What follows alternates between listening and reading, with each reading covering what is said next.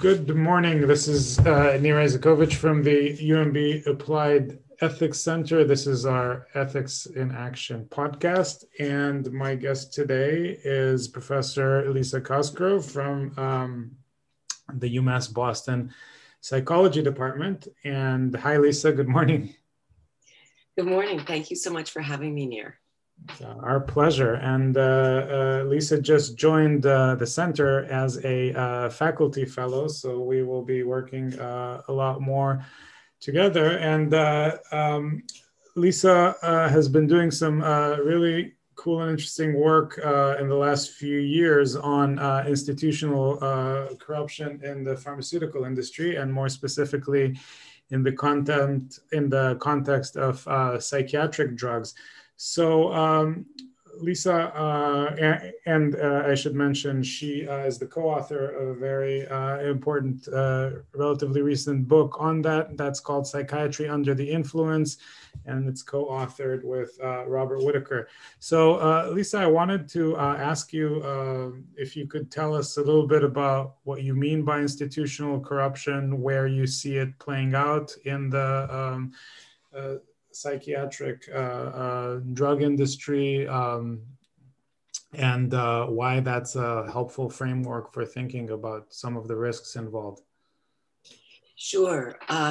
So Larry Lessig, who is one of the developers, you could say, of the conceptual and normative framework of institutional corruption, said something along the lines of what institutional corruption tries to capture is the bad barrel, not the bad apple.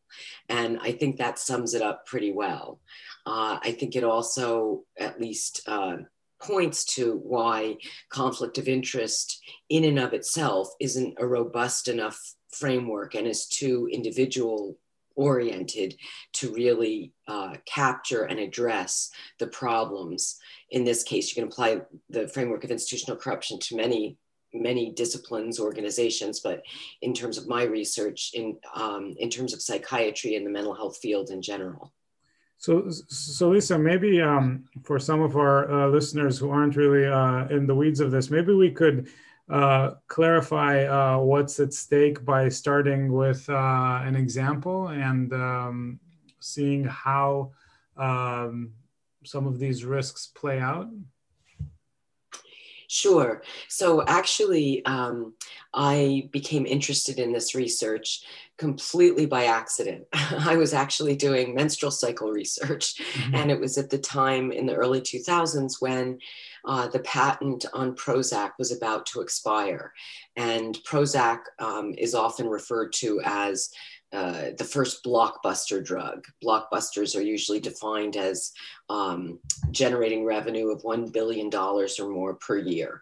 And so Lilly, who's the manufacturer of fluoxetine hydrochloride, which is Prozac, certainly had a vested interest in finding another use for Prozac, because what happens when the patent expires is if there can be another indication that is FDA approved, the pharmaceutical company gets 3 more years of exclusivity, which legally isn't a patent extension, but effectively works as such. So obviously Lilly was motivated for this. One of their strategies was to try to get a fluoxetine approved for premenstrual dysphoric disorder.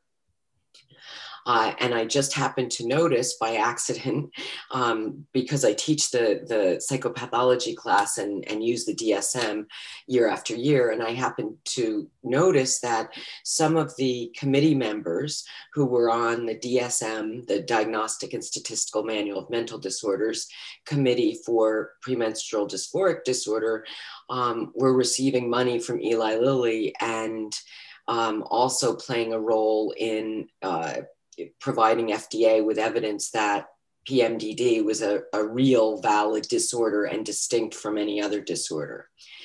And so I became curious as to whether this was just an anomaly in the DSM or whether there was a more systematic problem where panel members were receiving money from pharmaceutical companies.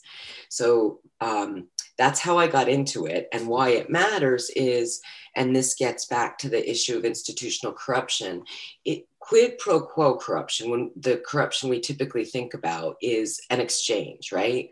This for that. Institutional corruption is different in that it's not suggesting that there is explicit wrongdoing on the part of an individual, but rather, in the case of pharmaceutical companies paying DSM panel members or other researchers, it can create implicit bias.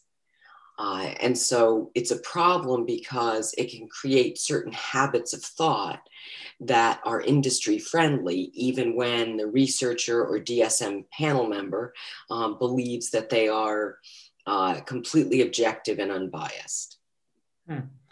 So when you were looking into it, you're saying it's not that you found specifically that the DSM panel members were motivated to confirm premenstrual dysphoric disorder as real so as to get Lilly monies, but that it raises the question or it raises issues of trust, or was there some sort of concrete set of connections?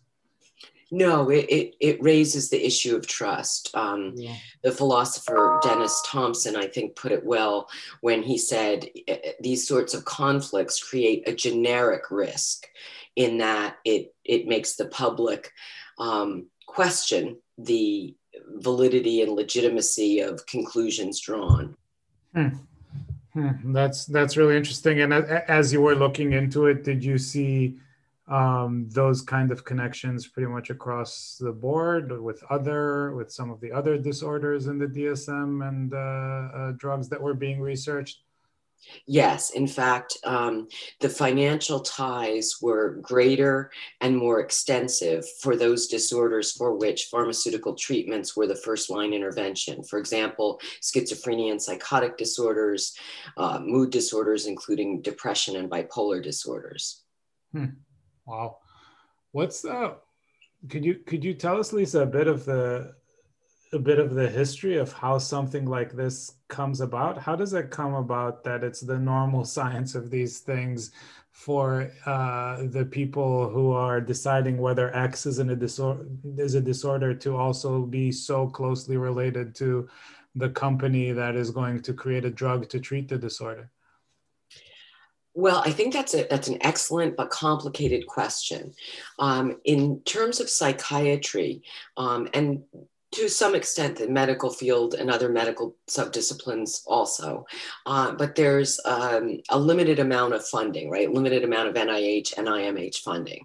And so, for example, if someone is on the faculty of a medical school, there are very few tenure track positions, so they have to provide funding for their position. A pharmaceutical company comes knocking at the door, and pharmaceutical companies are smart, right? They know what to do. So they tap people at prestigious universities, and then pay them for many things. Research is one of them, but also for speaking, because pharmaceutical companies are very aware of the fact that one of the ways in which you can change and shape prescription practices is by having prestigious physicians, in this case psychiatrists, speak to other physicians. So I said it's complicated in that you have this sort of perverse incentive structure, right, at medical schools where there aren't that many tenure track positions and people have to bring in funding. Pharmaceutical companies come knocking. And initially, this was happening frequently in other disciplines. Now, thankfully, many medical schools are saying, we don't want faculty to be on the speakers bureaus because we're concerned about the teaching, the pedagogy, how the pedagogy would be shaped in medical schools by industry interests. So in terms of the industry interest, if I'm understanding you correctly, on the one hand, it's having the experts define the medical conditions themselves in a way that potentially could benefit industry. But on the other hand, it's also getting the sort of prestige imprimatur. Exactly. Exactly. Just to give one example, in the DSM-5, the latest edition, it's a diagnostic manual about mental disorders. It's not a treatment manual. But in this edition, the latest edition, for depression, there was a very controversial change, and that was the elimination of the bereavement exclusion. In previous iterations of the DSM, if someone lost a loved one, and they 3 weeks ago say they lost a loved one, you would not diagnose them with depression, because it was recognized that that those symptoms of depression are a natural part of the grieving process, and that was called the bereavement exclusion.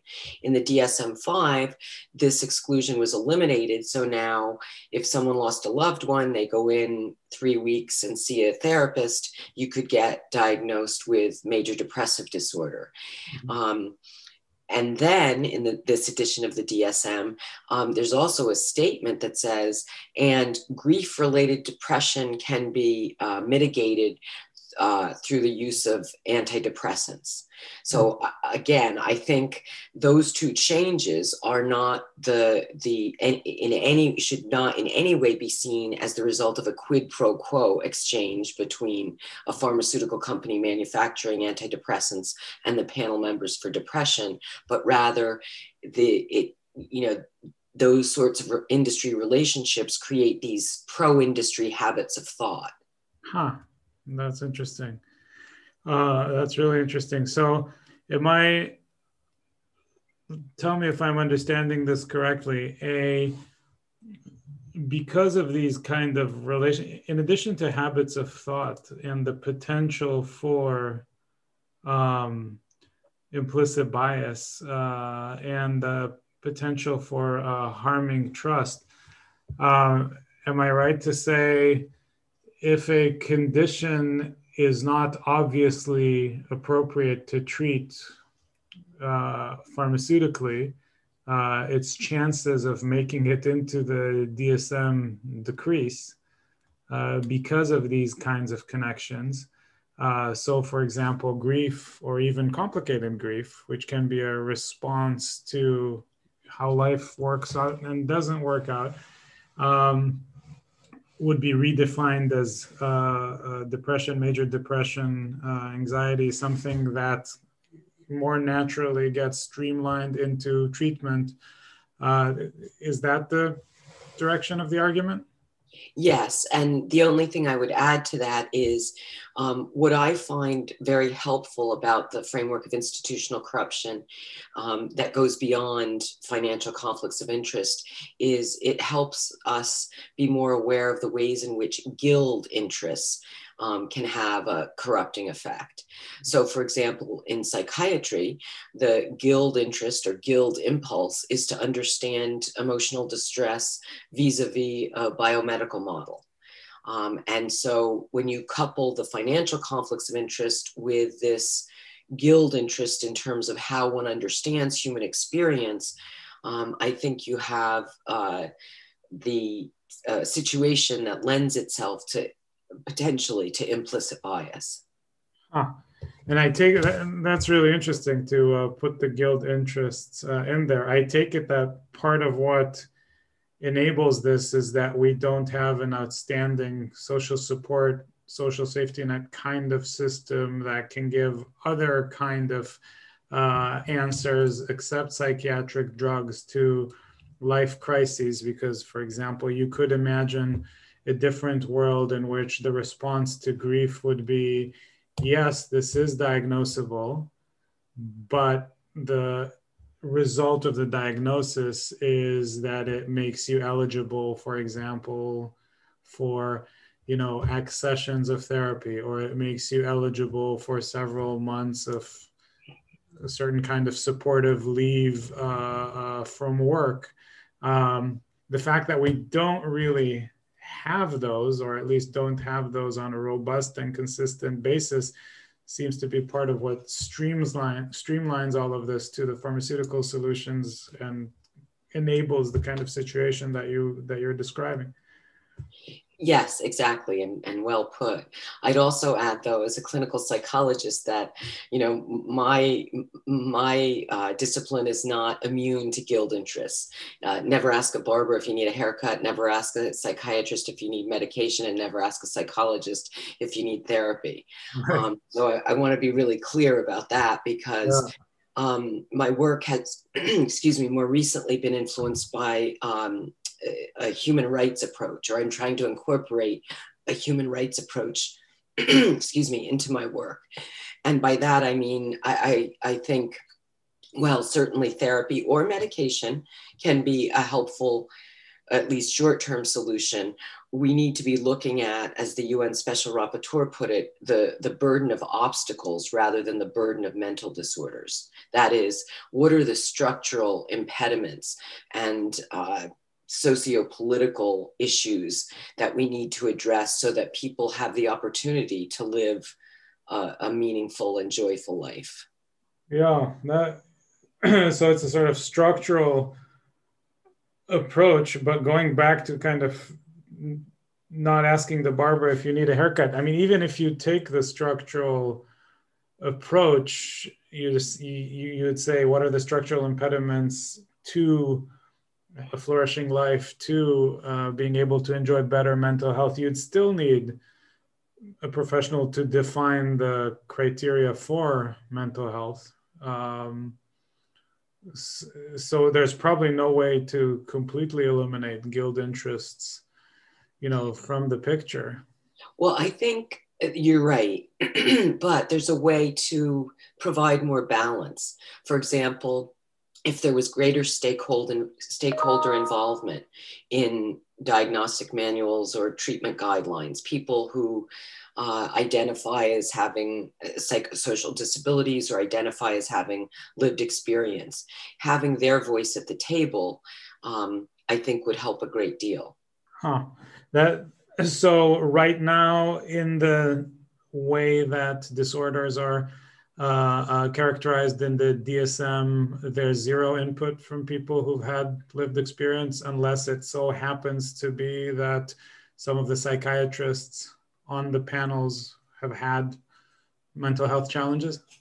Yes, to my knowledge, there was no attempt by the American Psychiatric Association to bring in people with lived experience. And that's one of the criticisms of the DSM, is that it's almost all psychiatrists who are at the table. And the IOM, the Institute of Medicine, came out with recommendations over a decade ago saying, not just in psychiatry, but for all fields of medicine, that there should be, any panel should be multidisciplinary, so that you don't have, you have people who don't have any skin in the game, right? If you have all psychologists creating a treatment manual, I think they're probably likely to say that therapy is the best thing since sliced bread. But if you have methodologists and other disciplines represented, as well as stakeholder involvement, then you have the possibility to have a more robust menu of options for people. Huh. That's interesting. In a way, that seems to be analytically a separate question from industry entanglement. So, if we're kind of going to a stakeholder view of mental health diagnostics, even if the psychiatrists and the pharmaceutical companies were not mutually benefiting from each other, there would be an argument to have people with lived. So even if you had much more of a sort of socialized medicine paradigm, there would be an argument for people with lived experience to be involved in these kind of definitions and decisions. Yes, yes. And I think it's particularly important in the field of psychiatry and the field of mental health, because unlike other medical specialties, there's not one validated, accepted biomarker for any of the disorders that are included in the DSM. Mm-hmm.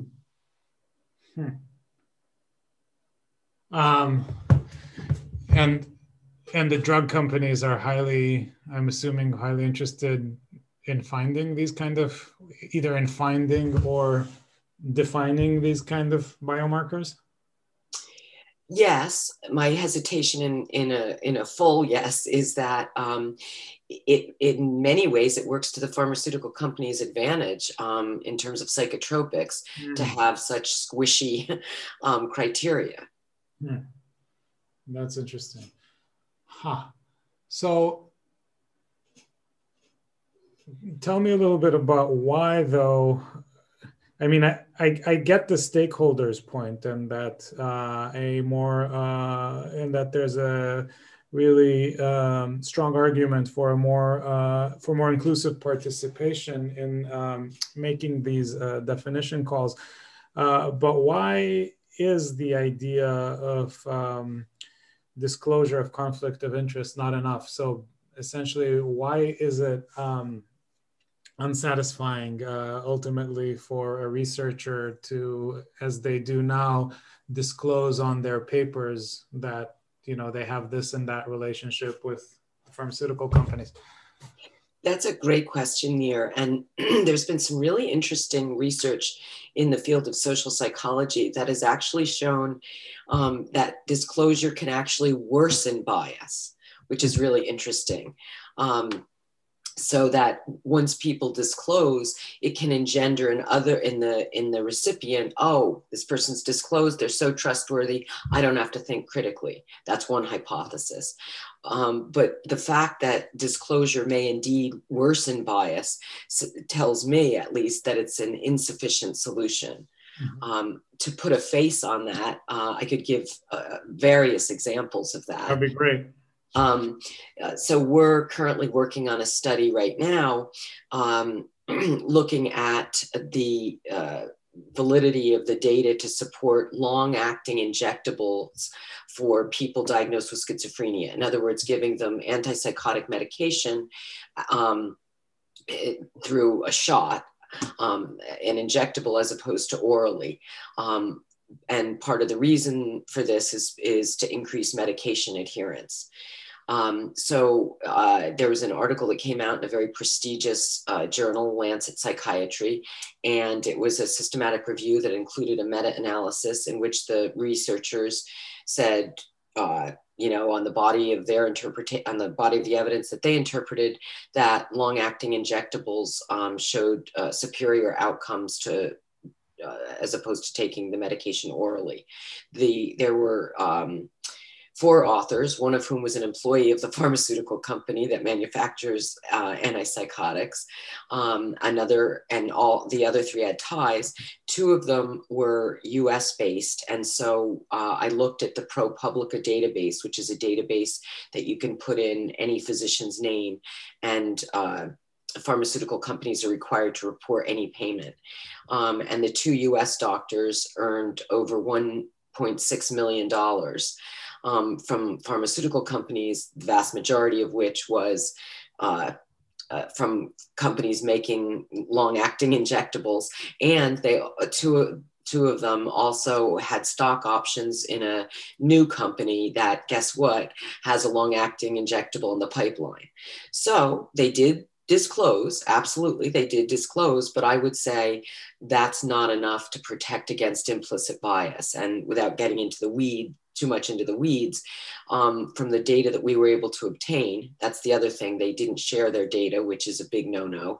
But from the data we could look at that was in the appendix, they did not highlight a number of things. For example, that you had a very, very high number needed to treat, meaning that you'd have to treat over 500 patients to see one patient have a real positive effect. So that just to give one example of the way in which these researchers did the right thing. They certainly disclosed all their ties.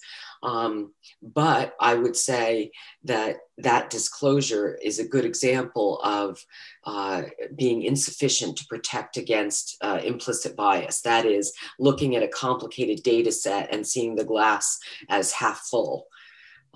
in part because of guild interest, but also in part because of the creation of pro-industry habits of thought.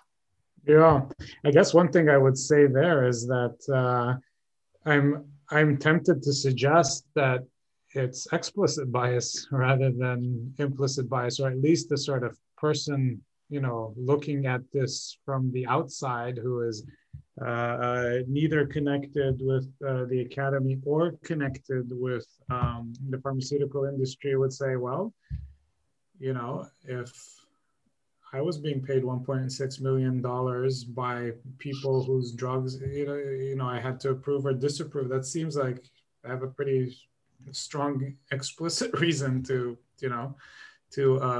be supportive of the findings that they want me to find. By way of analogy, by the way, I think in almost any legal system, a judge that would have anything close to this level of perceived conflict of interest would disqualify herself in a heartbeat.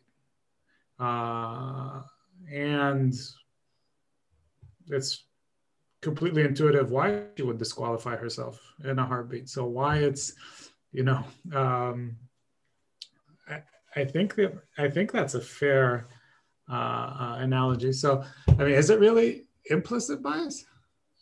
That's a good question. From the research that we do, I don't make any judgment on that. Yeah.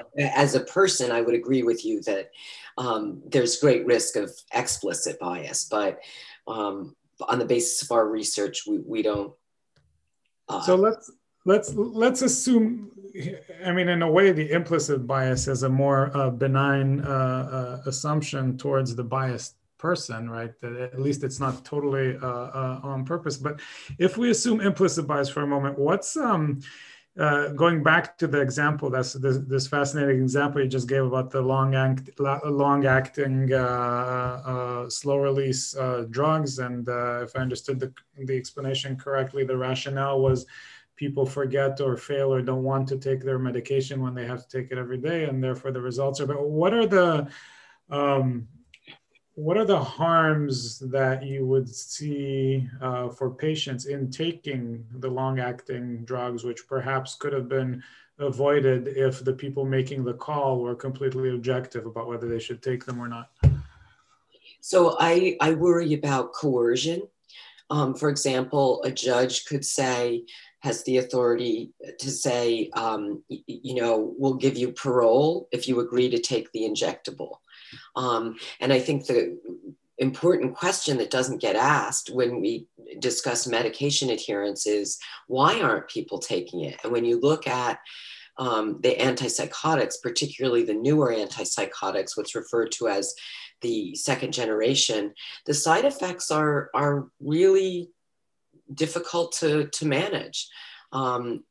Weight gain, extreme weight gain up to 30 pounds, diabetes associated with that, great increased risk of cardiovascular disease, what's called granulocytosis, which is a decrease in your white blood cell count, which makes you far more vulnerable to infections, lethargy.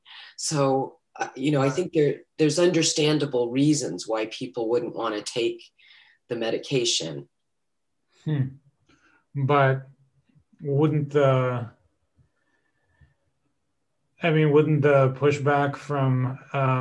plausible pushback from industry be that we've kind of made a good faith cost benefit balance between being psychotic and all of those admittedly very difficult side effects, and it's still better in the end to be protected from psychosis at the cost of these, and that you wouldn't get the protection if you took the drug intermittently? Or is it the case that we can no longer trust that recommendation because it can't be untangled from financial interests?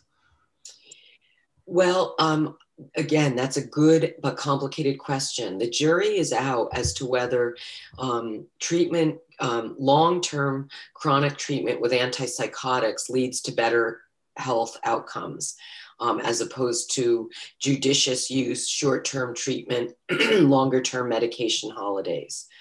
So we don't have the evidence to be able to say for sure.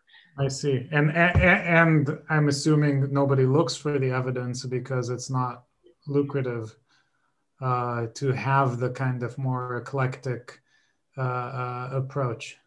Right. Why would a pharmaceutical company want to fund a study like that? Got it. Got it. Yeah. Wow. So the kind of standard reply, I'm assuming from pharmaceutical companies would be, listen, we manufacture the world's most exciting, revolutionary, and life-changing drugs, and nobody does that, for the love of humanity and on a volunteer basis. And maybe they should, but as Machiavelli says, we live in the world as it is. And so those incentives are necessary for innovation and for, right? So how does one push back against that, or does one? No, that's a that's a good point. And certainly pharmaceutical companies have a fiduciary responsibility to their shareholders to make profits. So I don't mean to demonize pharmaceutical companies. I would say we need to create a firewall between pharma and medicine, because currently we have what the philosophy of science professor Sergio Sismondo refers to as epistemic corruption. We've corrupted the knowledge base in medicine. So again, not to demonize pharmaceutical companies, but to say we need to have a better firewall so that we can be more assured of the trustworthiness of the evidence. Lisa, to connect this to something that's obviously been in the news a lot, could the opioid crisis have been either averted or curtailed had such a firewall been in place? I don't know if it would have been curtailed, but it would have been mitigated to some extent. Mm-hmm. Yes, yes. By researchers sort of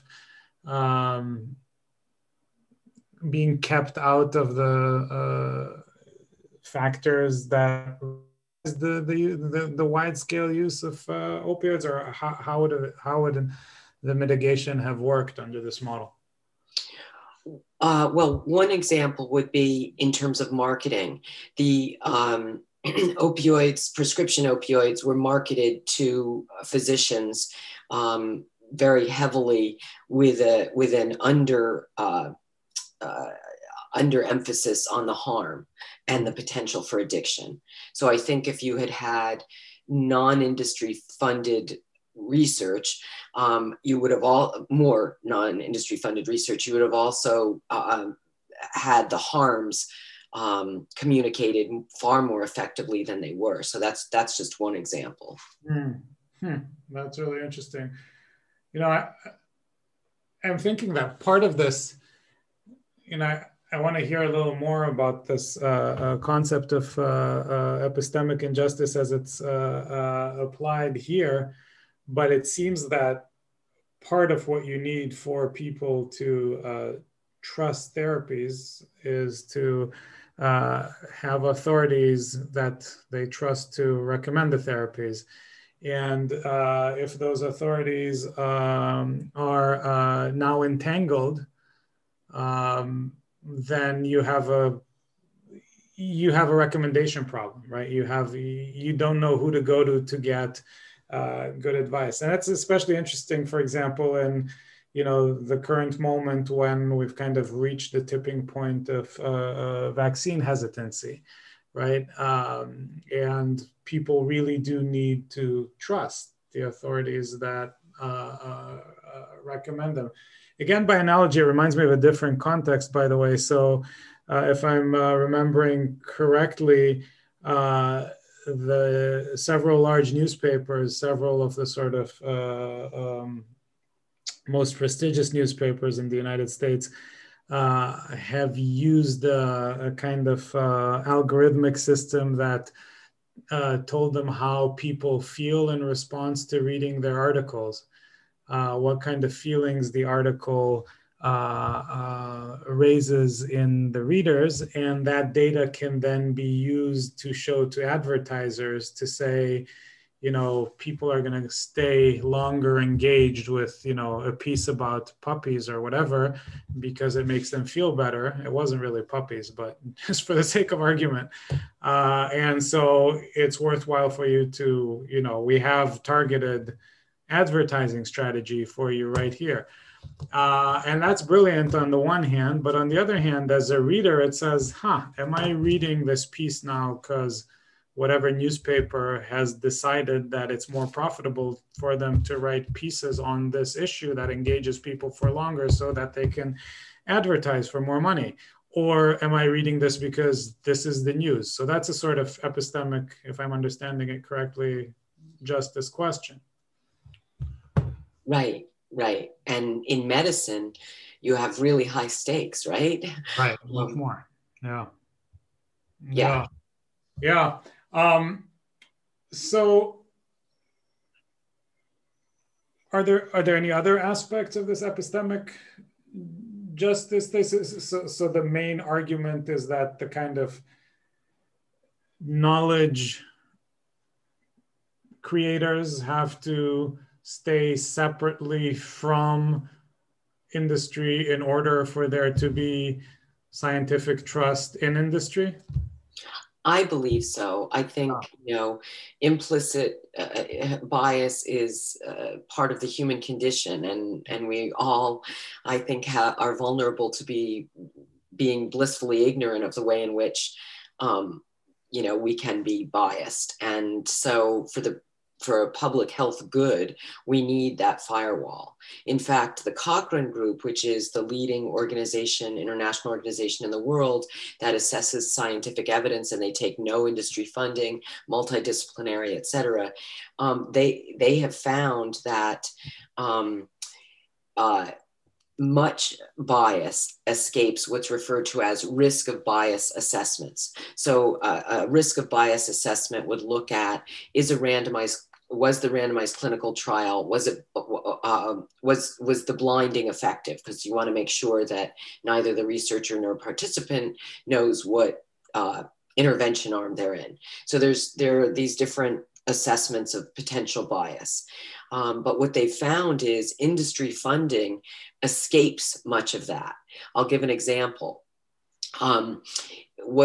In a brilliant study that some researchers did, they looked at the results section, but then looked at the conclusions. And what they found is that industry-funded researchers accurately included information in the methodology section and in the results, but in the conclusion, they greatly overstated benefit and underreporting of harms. Now you could say, well, it's in the paper, but we all know that busy physicians are not always reading the entire paper, and they go to the conclusion. So that's an example of epistemic corruption. And I would say the pharmaceutical companies have become very savvy at being able to figure out how they can infiltrate the medical world. Just real briefly, another example is through medical education. Pharmaceutical companies have paid historically for the vast majority of continuing medical education. So every licensed clinician, in this case physicians, have to stay up to date to renew their license. And so they're required to take a certain number of courses post-licensure. And in my field, in psychology, we pay for this. In medicine, historically, the pharmaceutical companies would pay for it. But you have to worry about the accuracy and balance of the information that's being received. Right. So in that vein, what are some of the either pragmatic or longer term policy solutions that can be applied to this problem? Another good question. Well, I think I'll say one thing idealistically, ridiculously optimistic, but I would say we need to have more funding. We need to have more government funding for these drug trials. Just relying so heavily on pharmaceutical funding is a corrupting influence. Secondly, looking at the FDA and other regulatory bodies like the European Medicines Association. I can't speak to that. I don't have as much knowledge, but in terms of the FDA, we need to fund that better. Currently, what happens is that in the present system, somebody with a commercial tie can develop a waiver and submit it and then provide testimony. Also, a current practice is that somebody from the FDA can then go right into a job at Big Pharma without waiting 3, 4, or 5 years. So if you have this revolving door, I think it, again, creates this situation in which there can be implicit bias towards the pharmaceutical companies. So those would be 2 examples. A third one would be that I think would be relatively doable would be to use some of the fines that have been levied at the pharmaceutical companies, and those fines are in the billions of dollars. Take some of that money and use it to fund non-pharmaceutical research. Well, what kind of non-pharmaceutical research? Well, you could fund psychosocial interventions. For example, there was a very small, but I thought very important study by a group of researchers at Yale where they gave money. That was the only intervention. They gave money, not a lot, but a small amount of money to people diagnosed with schizophrenia and psychotic disorders to just see if it in any way improved outcomes. And it did. And one of the things that people described were things like, well, I was able to go to my brother's birthday party because I could afford to buy him a gift. I was able to, spend more time with friends because I could pay for my own movie ticket. That's fascinating.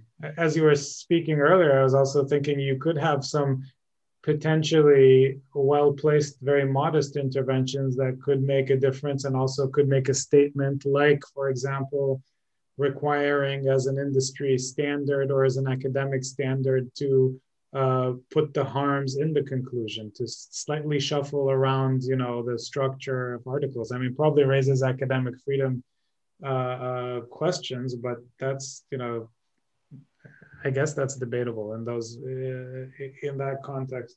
Also, a kind of limited intervention would be, which I'm sure happens in plenty of countries, not to allow pharmaceutical companies to fund continuing education. Those are sort of much smaller tactical interventions. It's interesting, again, by analogy. So, for example, some of the large tech companies have caught on to the dwindling of public trust in them a while ago, and are trying to get out in front of it. Facebook, for example, with its famous Facebook Appeals Board and so on and so forth. Whether it's lip service or not, I think is a good question. Is any of this dawning on the pharmaceutical industry, that, or do they feel too insulated because of their strong lobbying? I think, they do a good job in terms of positioning themselves and marketing themselves as a public good. And that's understandable. And in many ways, they have provided public goods. And I also, I want to be clear, because I talk so critically about psychiatry and the psychotropic medications, that I'm not in any way anti-psychiatry or anti-medication. The way I see the work that we do is really about informed consent. It's really about trying to develop solutions so that we can have more trust in the evidence base in medicine, and so that people can make decisions that where they're fully informed. For just to give a real quick example of fully informed, so there was a big study years ago about psychostimulants in kids diagnosed with ADHD, and they found definitely that outcomes were improved for kids. They looked at a number of different outcome measures and parent outcome measures and teacher outcome measures. Absolutely. What they found, though, is interesting. It's one of the few longer term studies. However, after 3 years, the outcomes were worse. And there was the kids that were on it were significantly less weight and shorter. And they also had higher delinquency scores. So if I was a parent considering medication for my child, I would want to know, wow, these drugs are very effective in the short term, but you know what? If they're used chronically over the long term, there's a good chance that the outcomes might not be so good. That result was in the paper, but it was buried. And what was marketed by the pharmaceutical companies was, how effective the psychostimulants were for ADHD. Wow. And if a physician is too busy to find that, imagine the chances of a parent, if they're going to look that kind of thing up in the first place, which is rare. What are their chances of them doing their own independent research? And so their default is to trust the physician who hasn't looked at it. Yeah, well, this is fascinating. So Lisa, I think we're running out of time, but I wanted to thank you for talking to me about this. This is a super interesting and important topic, and sounds like becoming more and more interesting and important. And I really look forward to continuing this discussion with you. Thank you, Nir. It was my pleasure. And I'm really looking forward to working with you and your colleagues. Thank you very much. All right. Thank you again.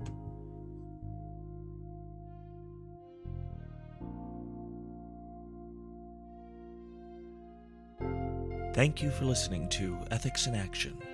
For more on this podcast and on the Applied Ethics Center, check us out at umb.edu/ethics.